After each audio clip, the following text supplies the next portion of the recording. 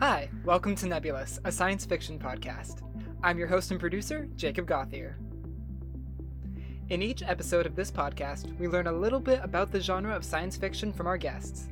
After that, we follow the stories of different passengers on board the Starship Nebulous as it makes its 4-month journey to the distant planet of Amaranth. Our guest for this episode of the podcast is Jeremy Brett. So I am the curator of the Science Fiction and Fantasy Research Collection here at Cushing Library, which is one of the largest collections of its kind in the world. Cushing Library is home to rare materials like manuscripts from Game of Thrones author George R.R. Martin. Brett went on to explain what exactly it looks like to work as a curator. So we're in charge of developing the collection, for talking to donors, for outreach, for all that kind of stuff. So my next question was kind of a broad one. How did science fiction get started? Started in the mid to late 19th centuries, science fiction kind of starts achieving popularity, although it's not called that. People like Jules Verne and H.G. Wells and writers like that. Science fiction, as we understand it, is kind of born out of the era of pulps in the early 20th century, pulp magazines. I had encountered that term before, but had never actually known what it meant. Brett explained that pulp magazines were called that because they were made out of wood pulp paper. So pulp magazines are really cheap magazines that started coming out in the 1890s, where you start getting specific genres into pulp magazines starting like the 1910s and 1920s, 1930s. So, but things like science fiction and other genres like mystery and horror and romance and westerns and thrillers and detective stuff all kind of found homes in these pulp magazines. And this was a way to get literature out cheaply to more people. So it's in the 20s and 30s that you start to get titles like Amazing Stories and Astounding Stories and Startling Stories, all those kind of names and things like that. And it's in those magazines that science fiction and these other genres start to become really popular amongst a lot of the reading population. And it's in that kind of stuff you really start to get the tropes we see in science fiction, whether it's space travel, whether it's alien invasions, whether time travel, all that kind of stuff that we think of today as science fiction. A lot of it and a lot of the narrative tropes and developments come from the pulp magazines. One downside to the pulp magazines, though, was that the overall presentation created a perception in people that science fiction was only for kids. It wasn't serious literature. Remnants of that perception have even extended into modern times, but Brett has his own opinion on this. The science fiction and fantasy genres are just as legitimate as any other genre, I find. They have stories, and those stories mean something to somebody. Maybe whatever story it is, and maybe that story changed someone's life. Maybe that story made someone think differently about people and about different kinds of people. Maybe that story encouraged them to become a writer, or maybe that story just got them out of their heads and their lives for an hour or two. And that's not a small thing. That's valuable too. To sum up to your original question, science fiction as we understand it kind of was born out of the pulp era of the 20s and 30s and 40s and so forth. So thanks to Brett for taking the time to speak with me. Brett also wanted to remind listeners that Cushing Library and most of its collections are open to the public to interact with. You can email him about viewing the collections or with any other questions you have at jwbrett@library.tamu.edu. Now, strap in for this episode's story, The Forest.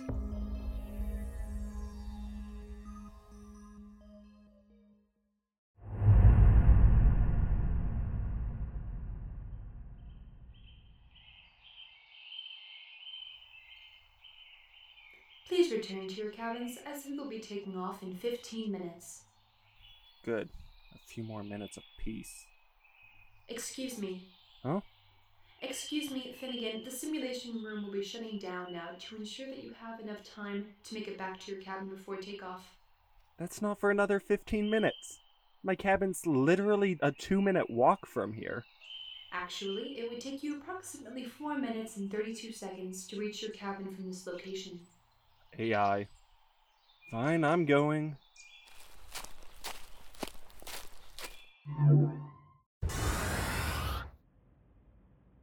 Finn? Oh, hey. You were in the simulation room? I thought that was off limits until after takeoff. Dad overrode the command.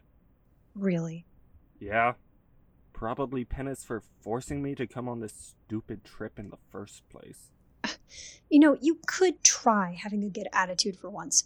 Do you know how many people would, hey, don't walk away? Sorry, hearing the exact same speech for the 8th time gets tiring.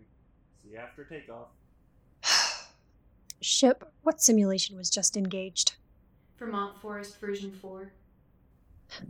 I'm not surprised.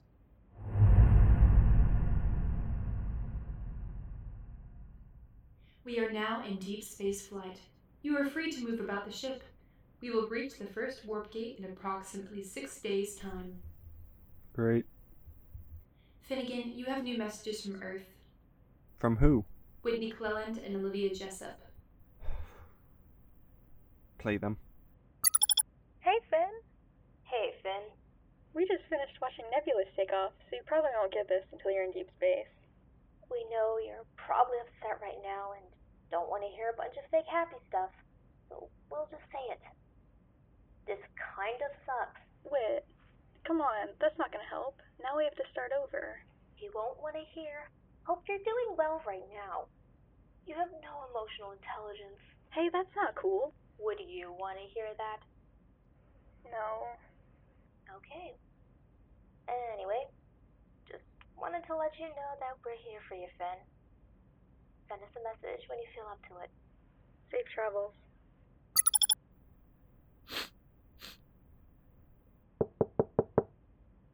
Finn? Not now!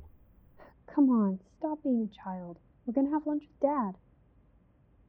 Finn, you can eat by yourself for the rest of the voyage if you want, but resenting Dad is not going to get you anywhere and is going to make this a very long 4 months. Dad already has enough on his plate with commanding the entire crew. He doesn't need to be dealing with this right now. Fine. Ship, is the simulation deck open right now? Yes, but another passenger has reserved time in 3 hours. I'll take what I can get. Start booting it up.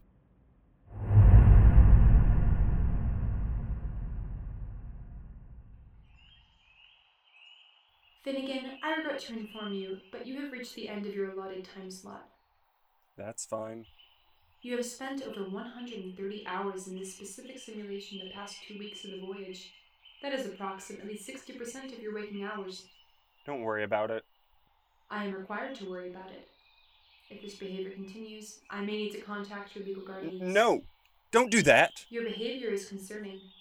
It is indicative of unhealthy mental processes that you prefer to spend more of your time in a simulation than in the real world. That's none of your business. You're just an AI. A highly sophisticated one. Still an AI. Don't report me to my dad.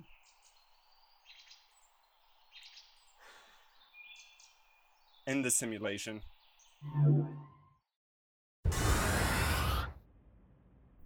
Riley? You were waiting for me? Hey, Dad says it's mandatory that you eat with us tonight. Mandatory? So he's ordering me around like I'm on the crew now. Finn, please, just please, not today. Fine. I said I'm coming. Do you need anything else?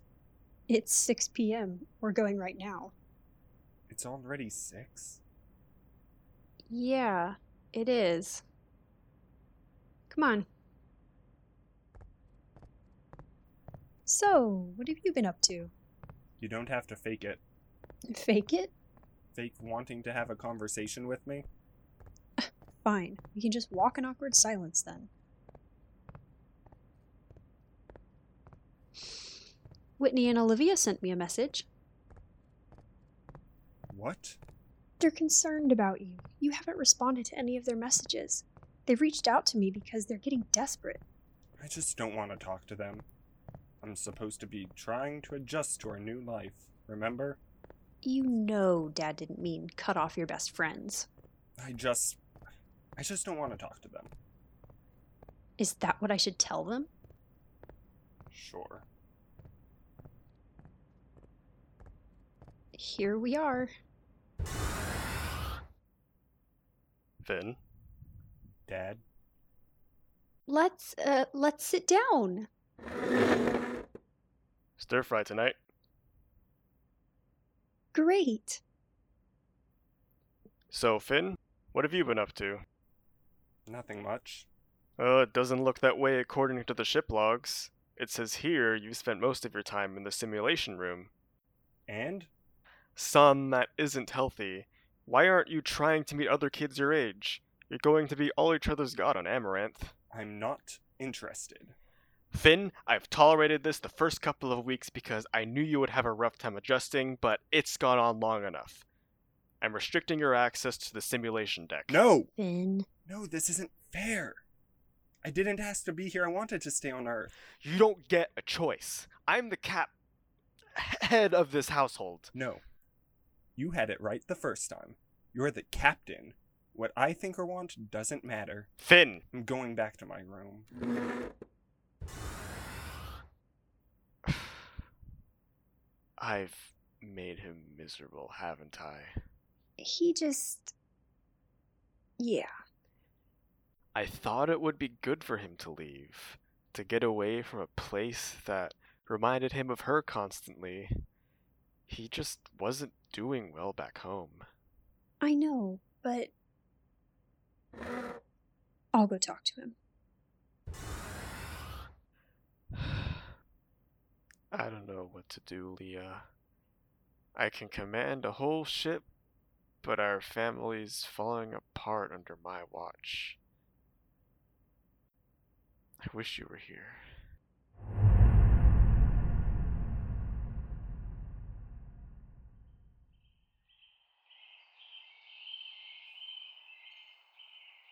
Hey, Hey.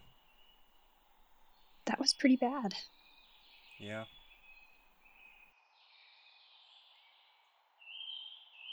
You got the part pretty close to the real thing. Thanks. It took me a while to program everything. I see you even added the evil duck with the weird beak. He was a classic. Couldn't leave him out of it. I miss this place. Me too. Hey, I'm sorry that I've been kind of a jerk to you. I think you're confused about who's been the jerk. No, I'm not. I fully acknowledge that you've been one. I just realized that I've also been a jerk. Really, Finn, I should have been a little more understanding. I was happy at the chance to leave Earth, and I thought you would be too. You always wanted to explore other worlds. I mean, that's the whole reason you got into programming simulations. I just thought you'd want to experience another world for real. I'm so sorry. I forgive you. Is it here too? Yeah. Can we go see it? Yeah.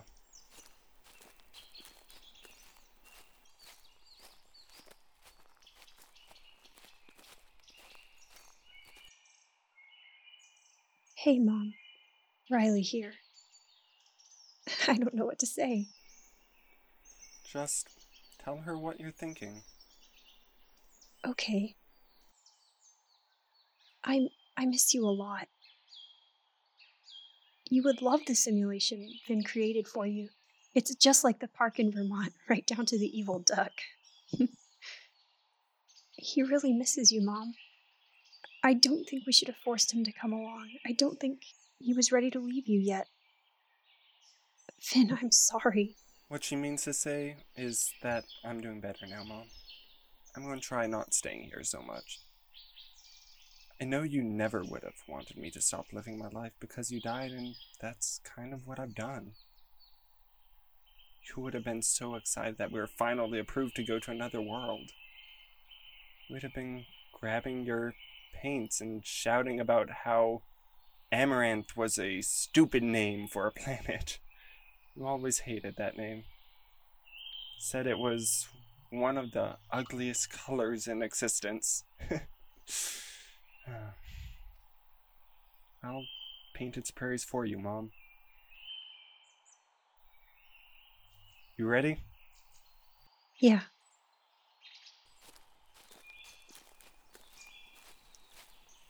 Hey, I'm sorry, Riley, for being a jerk, for everything. You're forgiven. You were a jerk, but you're forgiven. You should bring Dad here. He acts like he doesn't hurt, but I know he does too. Sure. I'd like that. So, what are you gonna do now?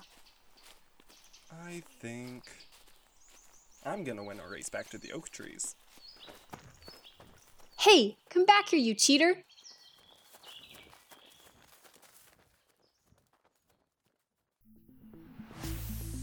Thank you for listening to The Forest. A special thanks to all the people who voiced the characters. I literally could not have done this without you. If you liked the episode, please take a listen to the other episode in this mini-series, The Stowaways. You can learn more about the episodes and some of the behind-the-scenes work that went into them on agcj366.tamu.edu. Until next time, safe travels.